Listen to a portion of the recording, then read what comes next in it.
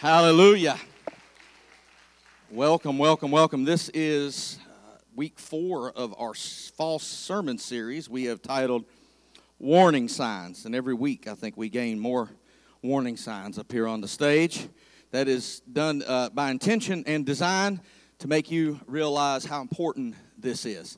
I did not intend, so sometimes I try to tell God how to do his business. And then I find out he don't mind me.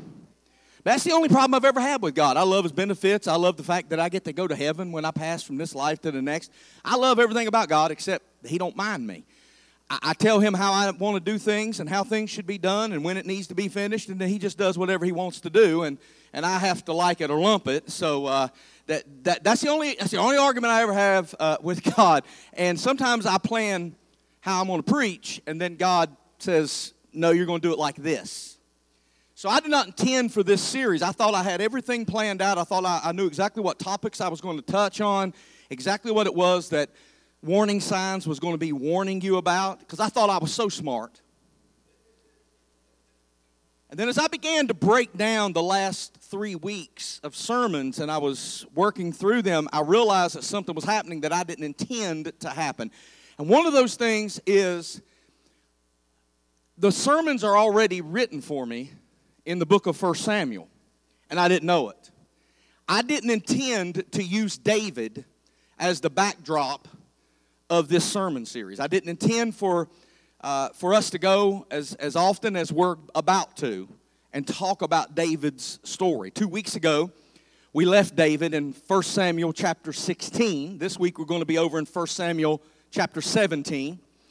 And when we last saw David, he was working for Saul. If you were here and you recall, he was working for Saul in the palace, and Saul would get an evil spirit on him, and then David would play the harp, and that evil spirit would lay down, or it would leave Saul, right? So that was David's quest. And I did not know at the time that I was going to use warning signs as a theme, but we were going to preach it through the life of David.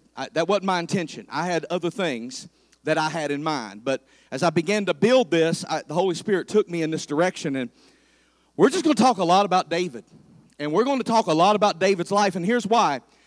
Between David and the folks that David was surrounded by, there's a lot of warning signs that you and I get to take advantage of because we get to read the story and we're not in the story. And so we can see that there was a lot of warning signs in David's life and the life of those that was around him that they didn't see, they didn't take advantage of, they did not read, they did not adhere to. But you and I have the opportunity to look back and see what they should have saw and take advantage of that, okay? So I said 2 weeks ago when I was a little boy, I remember being in the buggy. I don't know what y'all call them up here, shopping carts. You're professional people up here, but where I'm from, there's buggies. And my mom would push me around the grocery store in the buggy, and we'd be in the checkout line, and I remember looking over and reading, because I cried when I couldn't read. Just a little bit about me. I'm a little bit much. When I couldn't read, I would cry that my mother had to read to me, so I learned to read as early as humanly possible because I wanted to do it myself. I didn't want her to read to me. And so then I read everything. And I still to this day, I didn't know it at the time, but God was imputing something to me in my early childhood that I was going to be using even into my 50s, I guess, because I still read everything I get my hands on, and good thing I do, because I do this for a living. So I read everything, and I remember being in the checkout line, and I would see the National Enquirer. You remember that? And that thing was wild, wasn't it? Because they was always finding UFOs out in the desert somewhere, or Elvis was running the checkout counter at 7-Eleven down in Arkansas somewhere. He was alive. It would say, Elvis is alive, and he was working the counter at 7-Eleven. And reading David's life is a lot like reading that thing. There's stuff that is just scandalous, that if I got up here and just made up a story, you'd say that's too much. But because we're going to read it, and David actually lived through it, you're going to understand how life can be when we don't take heed to the warning signs. So this morning, we're going to talk about David in chapter 17 of 1 Samuel. I'm going to ask if you would to stand with me, and we're going to read the Word of God. Chapter 17 of 1 Samuel. I did not know, of course, I've had this sermon written for a few weeks now, but my wife did not know what I was preaching on this morning.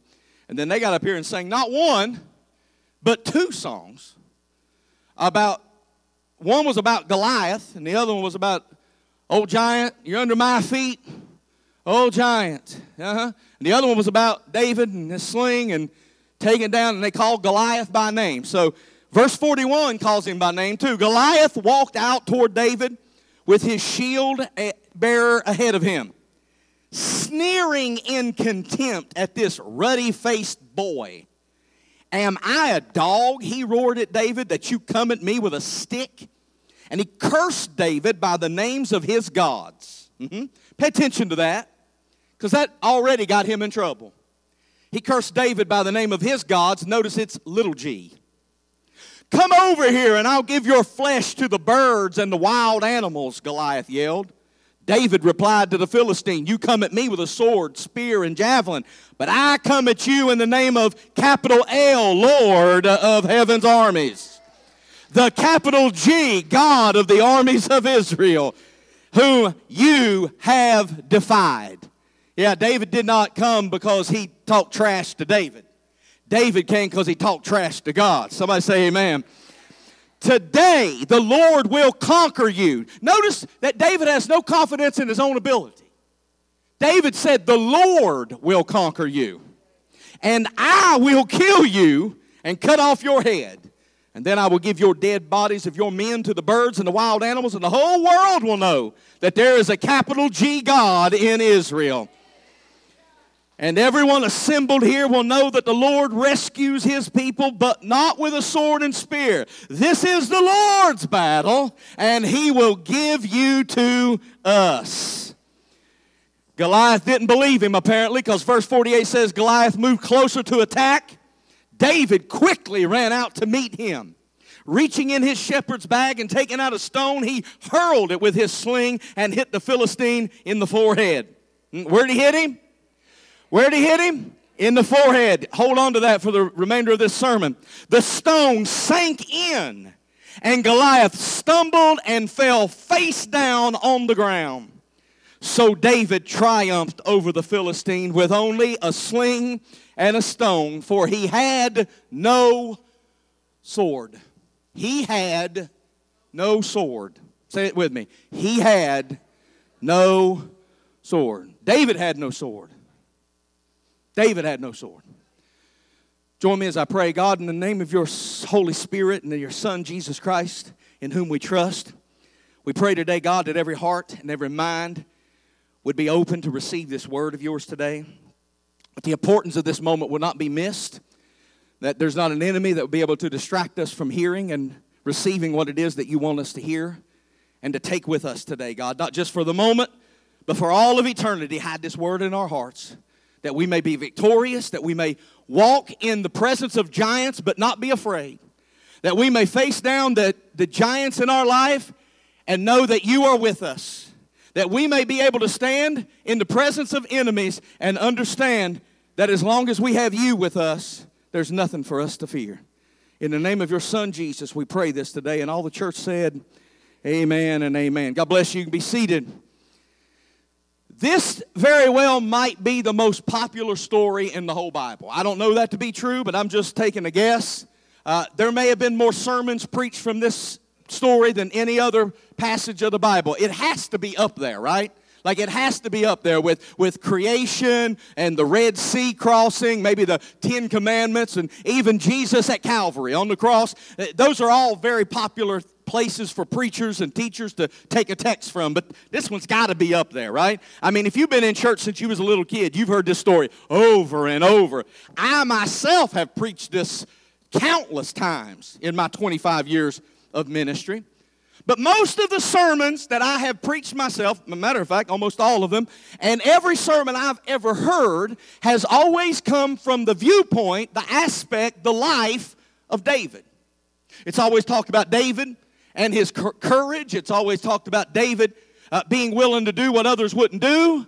It's always been from David's vantage point. Maybe his sling, maybe the stones, I've even preached on David's shepherd's bag before. And most of the sermons that I've ever heard preached come from this vantage point. But this morning, I want to talk about Goliath. I want to talk about this warrior who had trained his entire life for a fight like this. I want to talk about somebody who was prepared for battle and was easily defeated. I want to talk this morning specifically, because none of you feel like Goliath, you all feel like little David. I want to talk this morning to every person in this room who feels like you have spent your Christian walk preparing for battle. But if you don't pay attention to the warning signs, you can become easily defeated whether you want to admit it or not. This is what I want to speak to this morning. Look at your neighbor and say, neighbor, pay attention. Pay attention. Now look at your other neighbor and say, that means you too. And the name of my sermon this morning is Warning Signs You Stopped Paying Attention. Now here's the thing. I'm going to be dealing with a lot of things in this passage, in this sermon series I did not plan on diving into. We're going to dive into what's wrong with the world today and the spirits that are coming against you as believers. I didn't plan to do that, but one of the things that we're going to talk about is when you get married to the government. And I'm going to talk about those things. David has taken me on a path I did not intend to go on. So I'm going to go ahead and tell you, beginning this morning and moving on through the end of this sermon series, it's going to be a little tough on you. This is not going to be one of those sermon series where everybody leaves feeling real good. I hope you leave feeling clean. I hope you leave feeling uplifted, but only because it made you evaluate yourself and maybe come to some repentance and get some stuff right that's been wrong in your life for maybe a long time. Because what I'm finding in this sermon series is that some of these warning signs are so obvious, but we are blind when we want to be. I'm talking to people in this room that, like Goliath, you have been prepared for battle.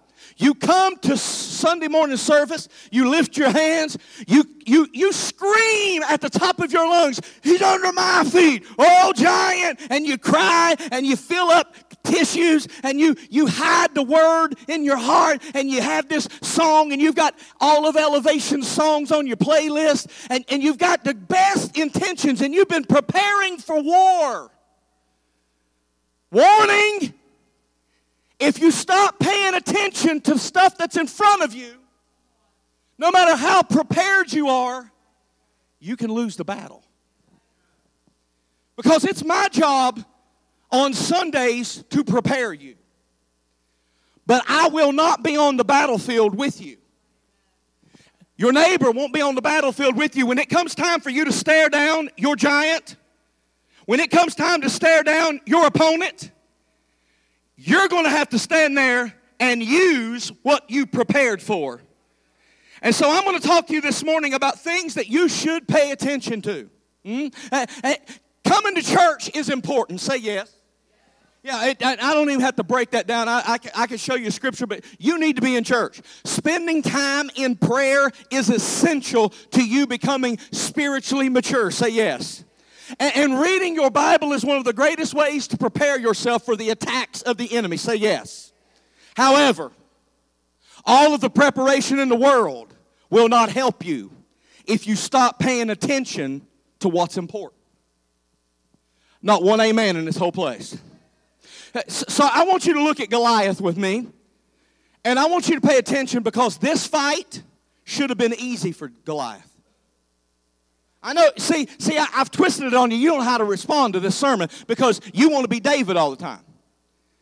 You don't know how it is to stand in the shoes of Goliath because nobody ever preached to you like this. I want you to intentionally think how cocky Goliath was, how arrogant his words were because of the confidence he felt. But there were some things that he did not pay attention to that are the same things you and I need to pay attention to. Because this fight should have been easy for him. There are some things that he says in this passage I just read to you that makes me want to stop and point it out to you so you don't make the same mistakes Goliath did. Because let's be very honest. Some of your problems that are plaguing you right now should have been easy.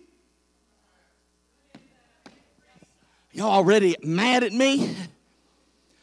Like that addiction should have been easy for you to overcome. That relationship should have been easy for you to break ties with. That habit should have been easy for you to get over. But you got yourself so involved with the blindness of ignoring the warning signs that you got yourself on the battlefield and lost the battle because you did not pay attention to what was right in front of you. So I'm going to give you at least 4 things how to lose a fight you should win. How to lose a fight you should win. Listen to what he says in verse 42. In verse 42 he says, he sneered at contempt at this ruddy-faced boy. Goliath looked at little David. Some people think David could have been, I've always heard 16, 17. I've read some commentators believe he could have been as young as 14 years old. And he was the only one. Mind you now, for 40 days Goliath has come out on the battlefield and begged anybody to come out and fight him. I mean, he's got to be smelling himself right now. I mean, he has been the cock of the walk for a minute now. Over a month, he has came out and said, who wants to fight? And all of Israel would hide behind the bushes because nobody wanted to fight him. And when you feed a bully's ego, they just become a bigger bully. And so he has this confidence inside of him. And when David come out, he sneered, the Bible said, at this ruddy-faced boy. The first thing you need to pay attention to is he judged the amount of danger based on the size of his opponent. Why is this important for me, preacher? I'm glad you asked. Goliath was insulted that they sent a boy out to fight him. He laughed at David. You know why? Because mentally, his bully self knew he was stronger than David. He had more training than David. He had more skill than David. And because of that, he laughed at danger. But the one thing he overlooked and didn't pay attention to is the same thing a lot of you don't pay attention to. Some of the most dangerous things look harmless.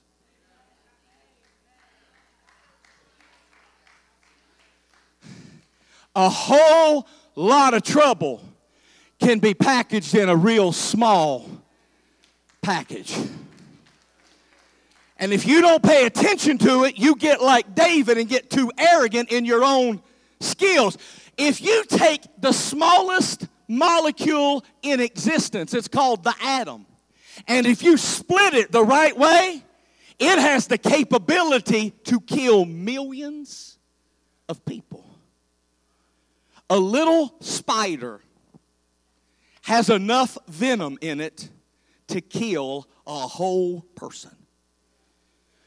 And when you stop paying attention, you begin to think you can handle stuff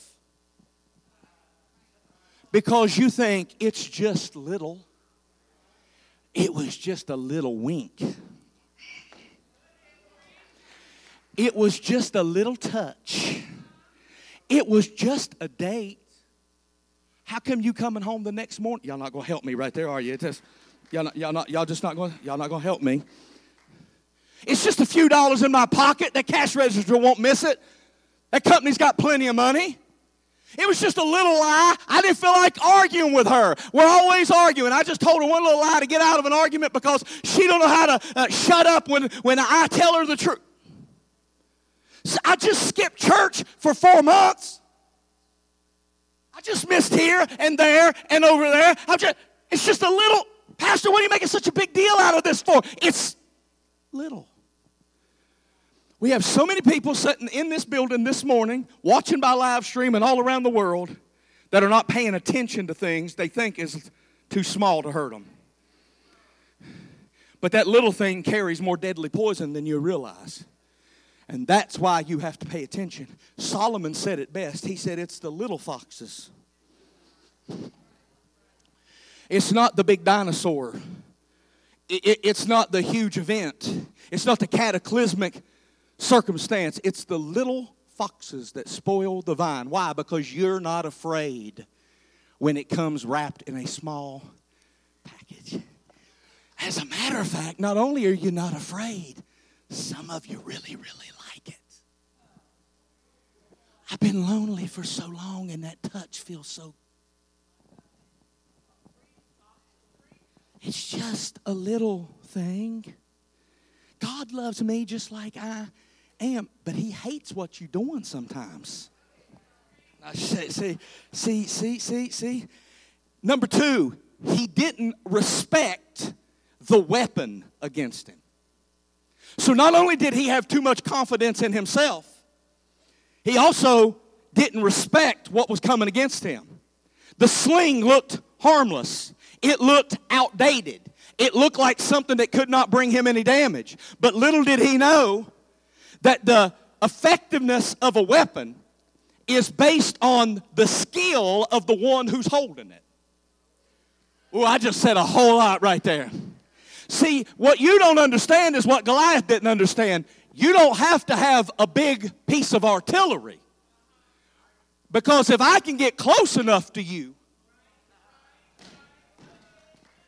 I don't have to shoot you from across the state. If I can get you close enough, I can stab you in the guts. Y'all not going to help me. See, some of us don't appreciate that thing, that person, that attitude, that relationship that you like so much might actually be a weapon in disguise. It's lonely up here on this stage. I'm glad I got Deidre in the back. She don't want amen in me. See, we don't like to think about the thing that makes us pitter patter in our chest, the thing that makes us sweat, makes us verklempt. We don't like to think of it that it might be a weapon in disguise, because the enemy knows he can't shoot you from across the way because you're surrounded by a cloud of witnesses and you've got saints praying around you and you've got the Holy Ghost. And as long as he's out there spewing venom and cursing you and telling you that your God's not enough, you will get your righteous indignation risen up and you'll start rebuking him and you'll fight back at him. So he knows he needs to slither in beside. Oh, did I say slither like a snake? Did that come out of my? He knows he's got to slither up against you and get close to you because he don't have to use a big piece of artillery if he can get close enough to touch you. Look at your neighbor and say, pay attention. Number three, and all of these build on each other. Number three, he thought he was too big to fall. Why do you think the Bible tells us to take heed when you think you stand, lest you fall? Because there is this arrogance on the inside of all of us that we think, hear me, repeat after me, I can handle it. No, you can't. But you arrogantly believe you can. And by the way, every addict that has fought addiction started out with that mindset. Every person that had to get out of an abusive relationship started out with that. Every person that got in a bad marriage started out with that mindset. Every person that's ever had to fight their way out of something started by saying, I can handle it. I can handle it. Goliath thought he was too big to fall. It never crossed his mind that he might actually lose. Can I tell you what the devil is best at? More than making you sorrowful, more than making you depressed, you know what the devil is best at? He's best at disguising the cost of losing. Because all he shows you is a good time. He doesn't show you a drunk that's lost his family, his house, and is living under a bridge because he's not employable anymore. He don't show you that. He don't show you somebody whose liver is shot because of years of alcohol abuse. All he shows you is, oh, we're just out having a good time. We're just drinking. That's just a social thing. We just have fun on the weekends. He doesn't show you the people that have lost their marriages and lost their jobs and lost all of their belongings. He don't show you the addict that has spent years with their veins shot out of their arms. He doesn't show you that. He doesn't show you the degenerate gambler. Oh, it's just football. It's just some fun, so it adds some fun to the game. He don't show you the degenerate gambler who has to go home and tell his wife, I lost the house. He's good at disguising the cost of losing. Because if he showed you up front what it was going to cost you, you would never buy into it. If he showed you up front what you were going to eventually lose, you'd say, no way. But he disguises the cost so he can get you hooked. And by the time you realize what you've lost, it's too late. I never thought I'd lose my marriage. You know how many times I've sat in my office and talked to people who said, I never thought it would cost me my marriage. How many people have said, I never thought I would lose my relationship with God over that? I didn't know it was going to take me 6 years to get back into church. I was just moving in with them. I was just going on a date with them. I was just taking another job. I didn't know it was going to take me 6 years away from God. Do you know how many times I have talked to people who said, Pastor, I never thought it would steal my joy. I didn't know that I would spend 4 years of my life never smiling, never having hope, never having faith, never imagining brighter days. My strength is gone. I lost my mind. Nobody wants to talk to me and spend any time with me. But I didn't see it until I'd lost it. So pay attention. When you have too much confidence in your strength, you ignore your weaknesses.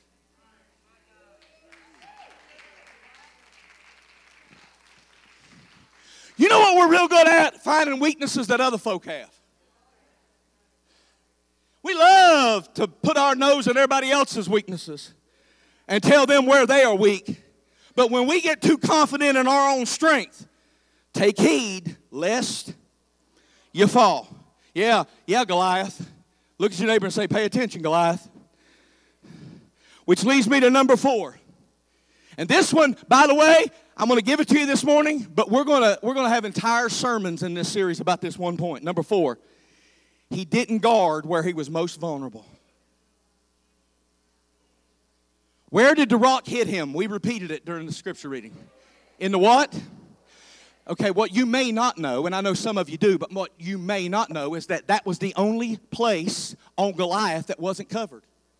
It says he walked out on that battlefield. He had an armor bearer in front of him. Now, that armor bearer would advance holding a shield, which would have stood in front of most of Goliath's lower body. He had armor. He had leg armor, chest armor, back armor. He had a helmet on his head. He was guarded and completely covered except one little place of vulnerability.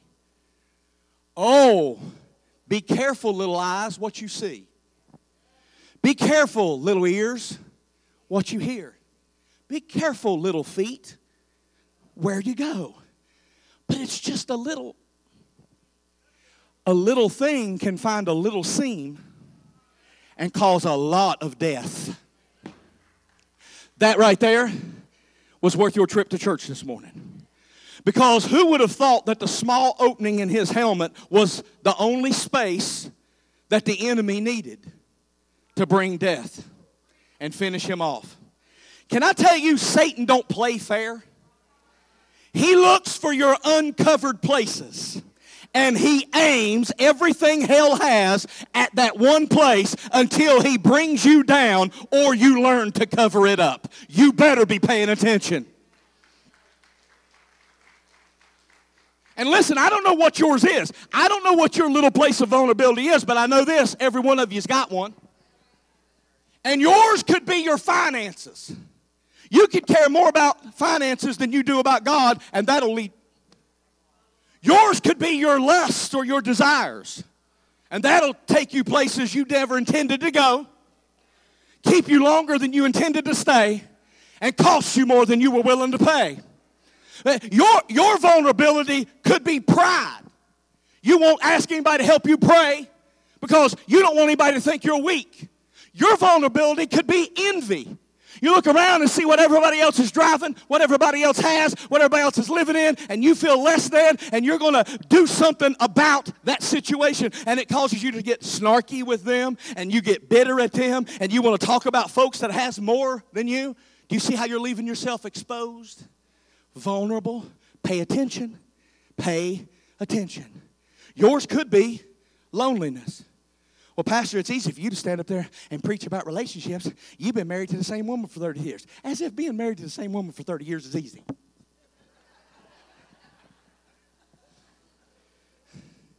I mean, being married to me is easy for 30 years.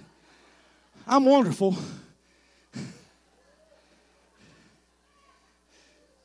But let me tell you something. Just because my place of vulnerability is not my relationship doesn't mean I don't have one. That is just as dangerous as yours. And I have to pay attention to mine like you need to pay attention to yours. And so just because you're lonely does not give you a reason to leave yourself exposed. Boy, I could preach that for a minute. I could preach that. See, there's 1,000 different places you can be vulnerable, and you need to make sure they're all covered. Yeah, tell your neighbor, you better cover up. You better cover up. I need to make sure it's all covered. I need to make sure I got it all covered. If there's one little place of vulnerability, the devil can slip in one seam with a small attack that can bring much death. So when I wake up in the morning, I better cover. When I go to bed at night, I better cover. But Pastor, what am I going to use? I'm glad you asked. On a hill far away stood an old rugged cross. So before I get out of bed in the morning, I say, Jesus, that blood that was shed for me on Calvary, don't let it be there, but let it be with me. Let it go before me. Let it be upon me. Let it carve a path for me. As I go throughout this day, bless my steps. Let me walk where you have ordained me to walk. Allow me, oh God, to have your mind. Allow that blood to open doors that no man can close. Keep doors closed that I don't need to walk through. It's the blood of Jesus that set me free. It's the blood of Jesus that saved me. And it's the blood of Jesus that helps me be covered. So I got to make sure all of me is covered, because if I leave anything exposed, it doesn't matter if I'm a pastor, a bishop, that and $1.98 will buy me a cup of coffee. The enemy's not impressed with my titles.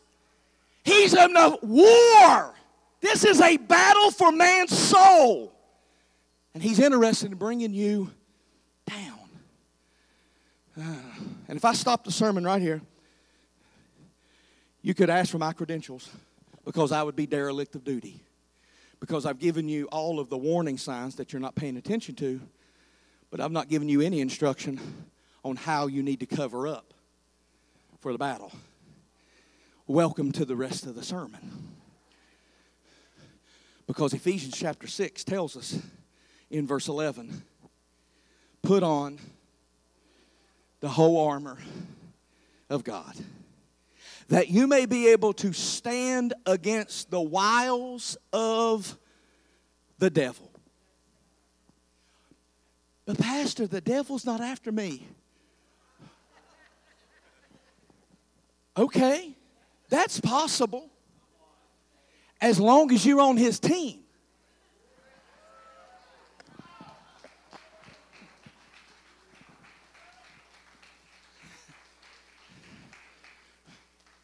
Two trains going the same direction never hit head on. So if you and the devil are heading the same way, you'll never experience his attack. But if you're trying to do right, he's going to start butting heads with you to cause you to do wrong. Somebody better say amen. And you better be paying attention, because the Bible tells me I should not be ignorant of the devil's devices. So Paul says here, put on the, how much? Not some of it. Why? Because you can't leave anything exposed. You need the whole armor of God, that you may be able to stand against the wiles of the devil. For we do not wrestle against flesh and blood. All right. Boy, this is going to break into a sermon that I'm going to be doing a little bit later. But can I just insert something right there? You're not wrestling against Democrats and Republicans.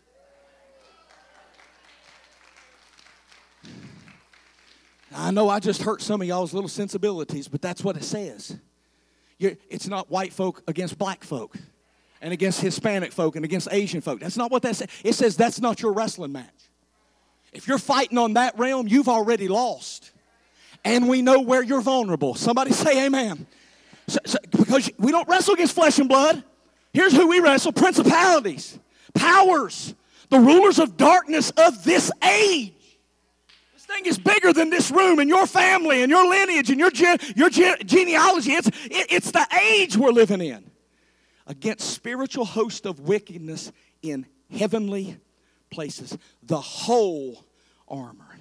What is the whole armor? Well, I have taught entire months on this one passage. I don't have time to do that. I'm not going to keep you here until 8 o'clock tonight. But I am going to run through what Paul says is the whole armor of God. And first is the helmet of salvation. And you wear the helmet of salvation because you are in a spiritual fight. Why do you put a helmet on in battle? To protect your head. That wasn't a trick question. Gwinnett got it. Why do you wear a helmet in battle? Why would a soldier put this on? To protect his. And in spiritual warfare, you put on the helmet of salvation because you have to protect your mind. And it's called the helmet of salvation. Do you have that picture of that soldier that I gave you?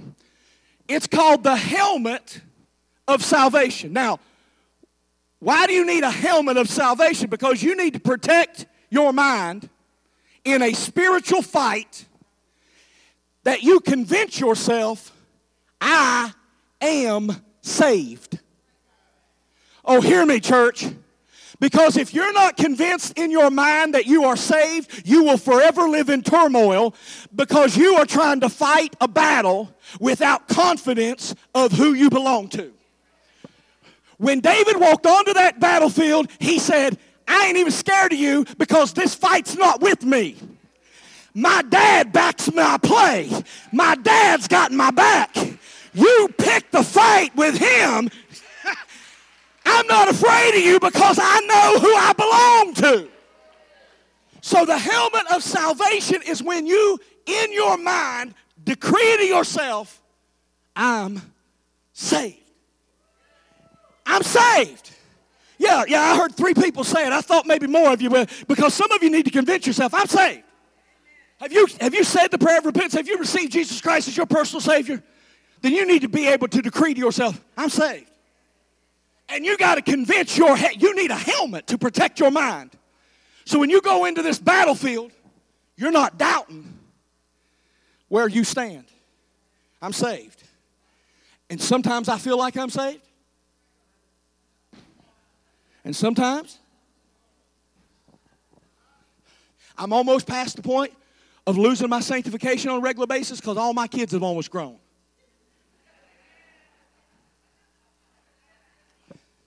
I found it a whole lot harder to maintain sanctification when my children were small. When my children were teenagers. Somebody say amen. I can't do much about my enemy's attacks until I settle within myself that I am his and he is mine. And it's a helmet, which means its purpose is to protect my mind with the knowledge that I'm saved. The enemy loves to mess with your mind. And one of the most effective weapons that he uses is getting you to question whether or not you know God at all. One of the most effective weapons the enemy uses is telling you you've done too much, you've went too far, you've got too much sin. How could God ever love somebody? How could God forgive you after all that you've done?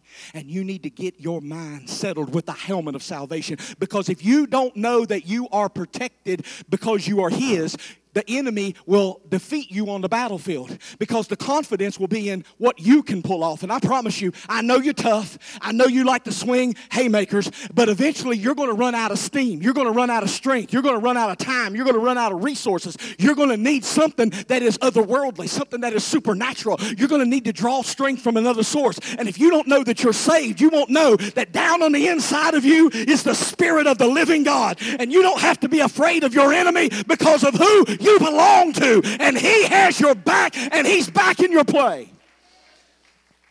So the helmet of salvation convinces you, not the devil. We don't care what he thinks, because once he hits the anointing, he'll know. So I walk around sometimes saying, I'm not going crazy.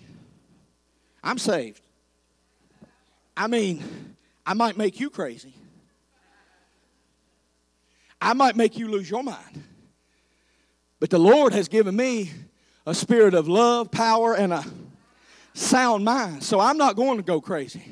And I'll put this helmet on. I'll tell you how I put it on. I lay hands on myself. I know this is foreign to some of y'all. I know some of y'all have never encountered anything like this, but let me just help you on a Sunday morning, okay? Sometimes you have to encourage yourself in the Lord, and somehow you have to pray yourself into that encouragement. So I put this helmet on because I lay hands on my own self, and I say, I have a sound mind. I'm not depressed. I'm not defeated. I'm not discouraged. I have faith. My thinking is clear. My mind is hidden in Christ. My wisdom is divine. I will not fall apart. I will not break down. I will not give up. I will not commit suicide. I will not have a nervous breakdown. I refuse to lose my mind. If I wanted to put this helmet on my head, I'd have to physically put it on my natural head. But because my helmet is spiritual, I have to spiritually apply it. Somebody say amen. Look at your neighbor and say, pay attention. Then he gives you, this. If I ain't in trouble yet, here we go.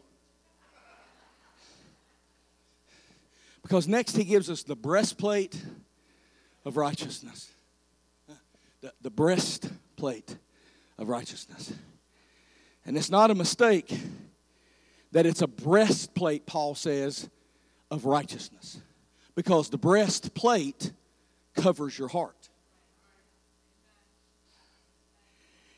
And it's His righteousness. The breastplate in the natural covers your heart and your internal organs from damage. But because this is spiritual armor we're talking about, it's a breastplate of righteousness. And it's not a mistake that righteousness, is what Paul said, covers my heart. Because listen to me, I'm not righteous. I mess up. If the Lord don't come back and snatch me real fast, I'm going to mess up again. Because I don't do everything right. But He's righteous. And He, according to the Word, covers me with His righteousness. So that even though I'm not righteous, He uses His righteousness to cover me. Listen to what Romans chapter 4 verse 3 says. For the Scripture tells us, Abraham believed God. And God, listen to me, counted him as righteous. But if I stopped right there, it'd be hard for us to digest, because I just told you I'm not righteous and neither are you. But it says Abraham believed God and God counted him as righteous because of his faith. So here's what God does. This bill, all of your bills has a statement on it that says, this note is legal tender for all debts, public and private. It's legal tender for all debts, public and private. This is legal. This is not a sandwich. I can't eat this. But I can take it somewhere and trade this for a sandwich. I can take what I have and exchange it for something that I need. And the Bible says if I have faith, like Abraham, I can trade my faith for his righteousness. It's a medium of exchange. In other words, church, faith in the spirit world is like money in the natural world. And I can give him my faith and he will supply me his righteousness because I can't have my own righteousness. So God says, give me your faith and I'll give you my righteousness. Which is real good news for a brother like me because I cannot do anything to make myself righteous. Listen, I can't stay right with God. I break his commandments. I mess up. But the Bible says if I can trust him in faith, I don't have to be perfect. Because even when I'm not perfect, he trades me. As long as I keep my faith is an exchange for his righteousness. And I don't have to walk in perfection because he covers me with his righteousness. Now get this. The breastplate of righteousness is over your heart. Because righteousness is supposed to be imputed on the inside. Which means, hear me. I'm about to make somebody upset. Righteousness is intended not as a license to sin, but as a way of God to change you from the inside out.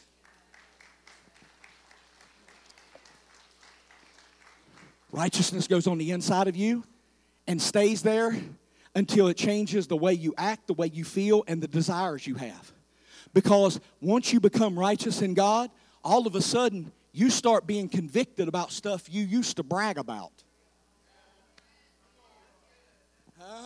Righteousness is a seed that the Holy Ghost plants in my heart that brings fruit through my character. So I'm not playing church. I'm righteous. I don't just come to church and get behavior modification and then go live like hell all week long. I don't want to live that life anymore because I don't want to be that person anymore because I have been changed and what's inside of me is changing and affecting me. So little by little, whether you like it or not, he's changing you. Well, of course, Pastor, I signed up for this. I would love for God to, come on now. Because I'll be the only honest Christian in here on a Sunday morning. Sometimes he's changing me and I ain't ready for him to. Oh, it's just me? Listen, when I got saved, he took my cusser right out of me.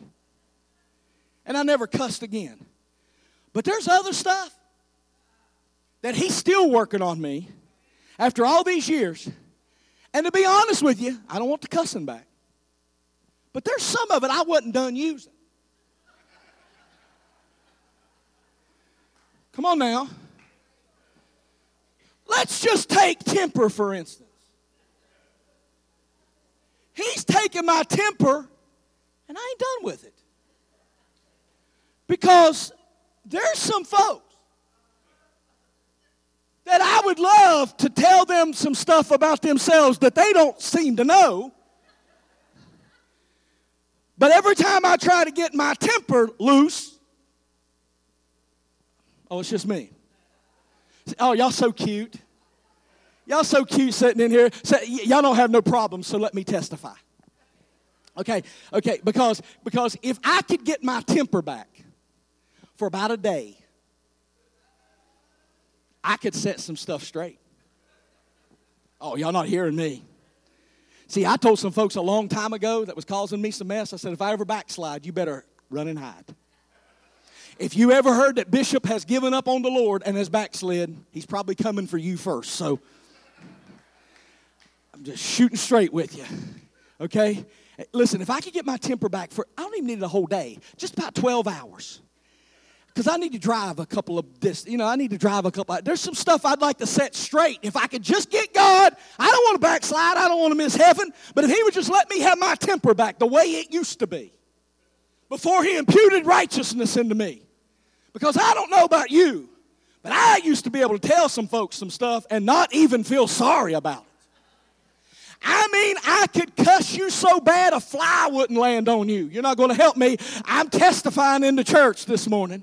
And when I say I could cuss you out, let me tell you, if I could just knock the rust off of my cussing skills, I would shock you. Because I could rhyme, I could let it rip, I could break words apart, put a cuss word right in the middle of it, never miss a beat. I could tell some people how to do cussing on a professional level. Because some folks just practice at cussing. I could show you what a PhD in cussery looks like. Because I was good at it. And if I could get my temper back, there are times that I want to tap down on the inside of me and grab hold of that thing, that dark thing that used to, and we just talked about this, make me want to slap the taste out of somebody's mouth. And I tap down on the inside and I dig real deep because they have got me to a point where I just want to unload and I need to unload on somebody. And they happen to be the lucky recipient of the one that pushed my button just the right way at the right moment. And I get down on the inside of me where my temper used to be, and I feel it raising up, and I open my mouth to let it go, and I say something absurd like, you know what? God loves you.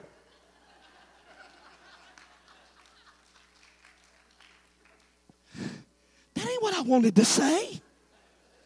Come to church Sunday.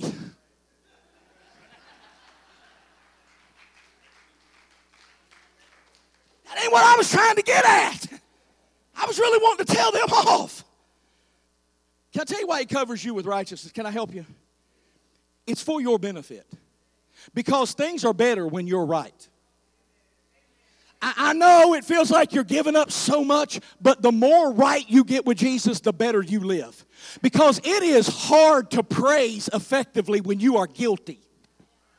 It's hard to pray right when you ain't right. So it's so easy for you to understand this if you're secure.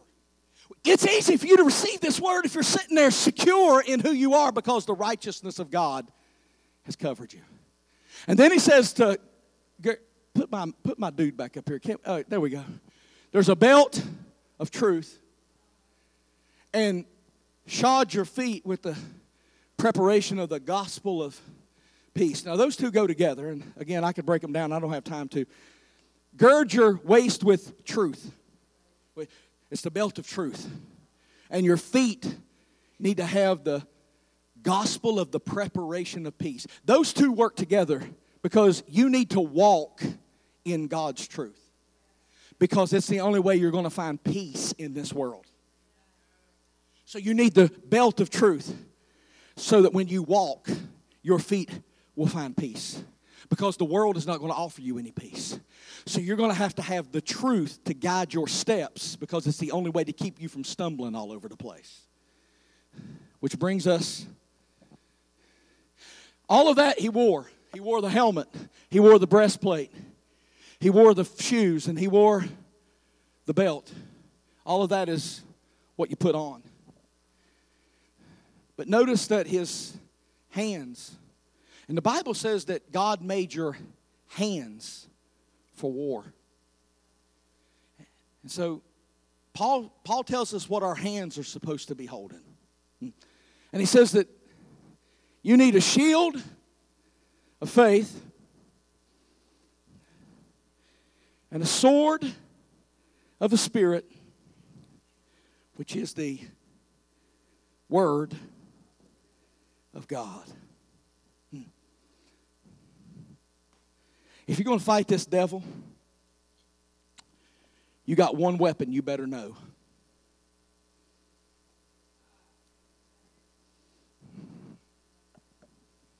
Because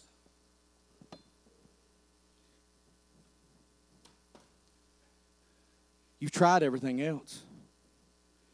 You've kicked, you've screamed, you threw a tantrum, you fainted, you got depressed. You beat your head against the wall and did none of that work. So you might as well learn some scripture that pertains to your problem and point it at that devil, because that sword of the Spirit is the only thing. If you take aim at the devil with the sword, which is the Word of God, you don't have to worry about being vulnerable. He has to worry about you. But Paul did not say that you get a sword in your hand because you went to promise a victory. How much word do you know? You don't get a sword in your hand because you go to a great church. The only thing you have to fight with is the word that you know. Church, why do you need to pay attention? Because you have to do this. I can't do it for you. Going to a great church won't do it for you. You have to pick up the sword in one hand, the shield in the other, and take this seriously if you want to win this battle. How many of you right now are under attack? Let me see your hand. Let me see the hand. How many of you are under attack by something? So, you're in a fight. Some of you it's health, some of you it's finances, some of you it's mental, emotional. I don't know what all of your situations is, but you are in a fight. And the enemy has set you up to take you out, and you have ignored the warning signs long enough. Either you give up what the devil is after, or you fight. The decision is up to you. Either you give him what he's looking for, and then he'll leave you alone, or you fight.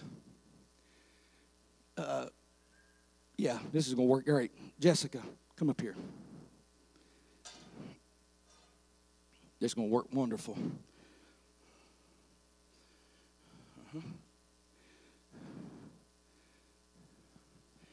Come on up here.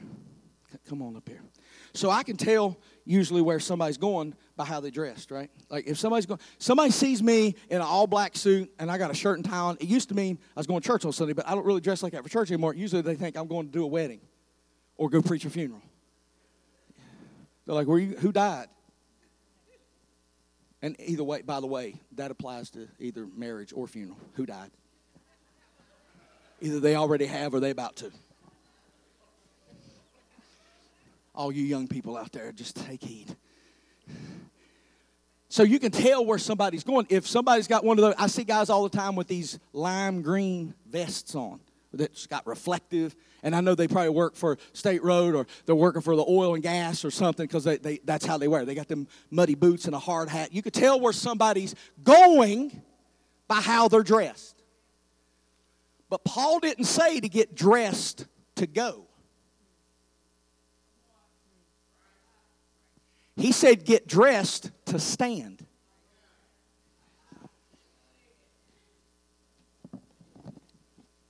He said,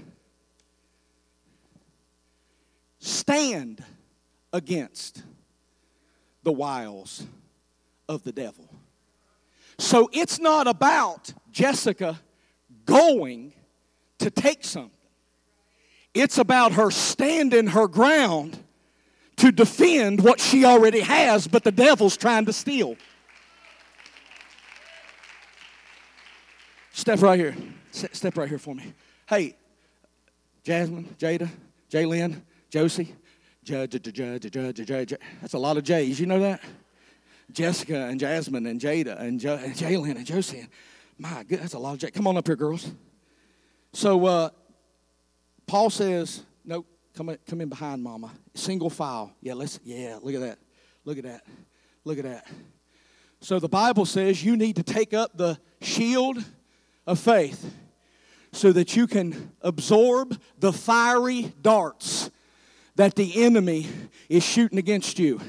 And it didn't say that you take this up to go into the enemy's camp and take anything. It says you take this to stand. Because there's an enemy coming to take what belongs to you. And you're going to have to be prepared and equipped to defend what is yours. Because the enemy wants your offspring. And the enemy wants your generation. And the enemy wants your purpose. And the enemy wants your promise. And the enemy wants your blessing. And he wants to wipe your name and eradicate it from the earth. But you've got to use the shield to protect what's important to you. And I want to know if there's anybody in this building that's got something worth fighting for. Is there anybody in this church that's got something that you refuse to give up? Devil, you can't have my marriage. Devil, you can't have my kids. You can't have my ministry. You can't have my mind. It's worth fighting for. I said it's worth fighting for. He gave me the armor. I'm going to use it to protect what's mine. Does anybody in here have anything worth fighting for?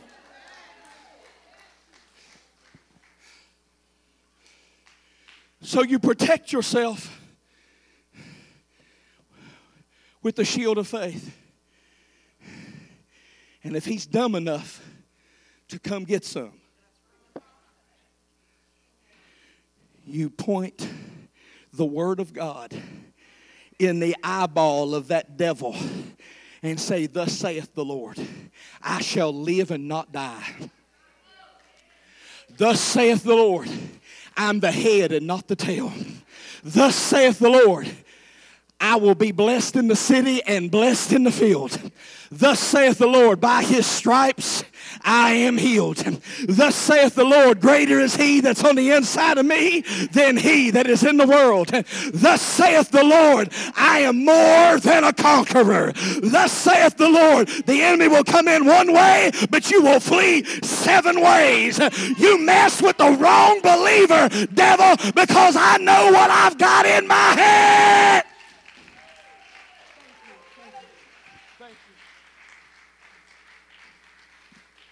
So I'm curious, is there anybody in this building that's encouraged this morning to keep fighting?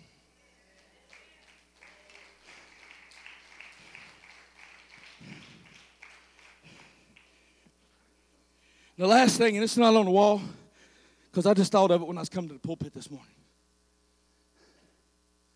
The last thing that Goliath didn't account for that caused him to lose this battle. The Bible says that the battle was won before David ever went into the valley because Goliath blasphemed God. And David picked up on it. Nobody else in Israel's camp knew. That's why they were hiding from him. But David knew because David said, you're not fighting me.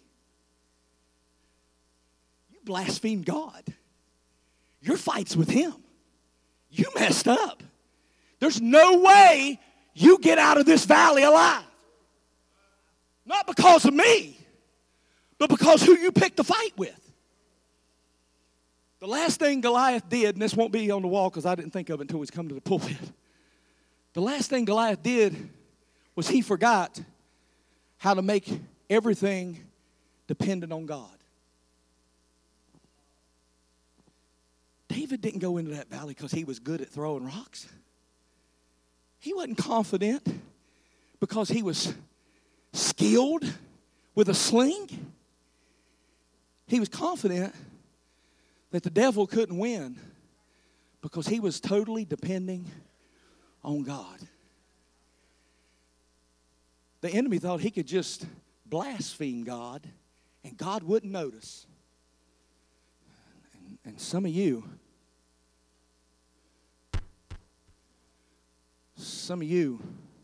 need to pay attention. Because you can't blaspheme God 6 days a week. Sow wild seeds and come to church on Sunday and pray for crop failure. You're going to reap exactly what you sow. So it's time for you to stop depending on you, depending on others, and depending on your feelings, and start depending on the Lord. This is how I fight my battles. This is how I fight my battles. Because it's not about my skill. It's not about my ability. It's not about how long I can last, I can outwork, It's about I depend on the name of the Lord, who is a strong tower, and the righteous run into it, and they are safe. This is how I fight my battles. So who in this room is just ready to start depending on the Lord instead of yourself and other people and your feelings and your career, your salary? Because at the end of the day, none of that matters if you don't have the Lord. Because you'll just spend through all your money. You'll run out of all your strength. You'll have a relationship with everybody in town and still not be fulfilled, because without the Lord, none of it matters. Is there anybody ready to fight for what you have left? I know you've lost some stuff. I have too. And I'm still decreeing and declaring over my life that when you catch a thief, he's got to return it 7 times of what he stole. And I'm still waiting on that, but I can't lose what's in my hand now, mourning and crying over what I had back then. So I may have lost the last 10 years of a relationship, but I'm going to stand. I'm going to stand and guard what's left. Maybe the last 10 years has been hard, but I'm going to stand my ground. And I'm going to defend what's left. The enemy is not going to take what I have left. I'm not going to mourn over what I lost. I'm going to concentrate on what's left. And I'm going to tell the devil not what I feel, not what other people did to me. I'm not going to tell him my excuses. I'm going to tell him what God says about it. And I'm going to decree that what God said is going to come to pass. I'm going to have my faith in front of me and everything valuable to me, because I'm willing to fight. Is there any fighters left in the house of God?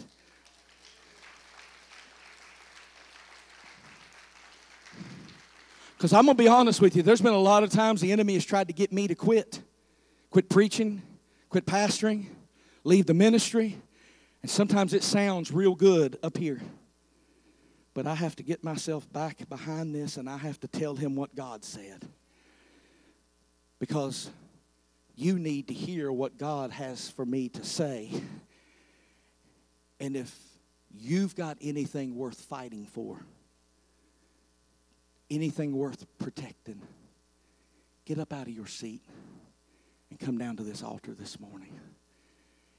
Take your shield of faith and bring it down to this altar. Because the only thing you've got to fight with is the armor of God. So every person that's got something, you're under attack. I saw a lot of hands go up that you was under attack. If you're under attack and you want to come and...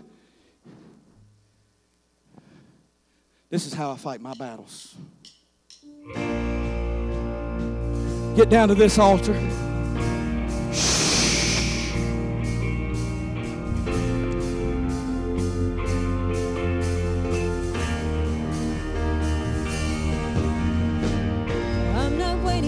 Chains to break. I'm not waiting for the prison to open.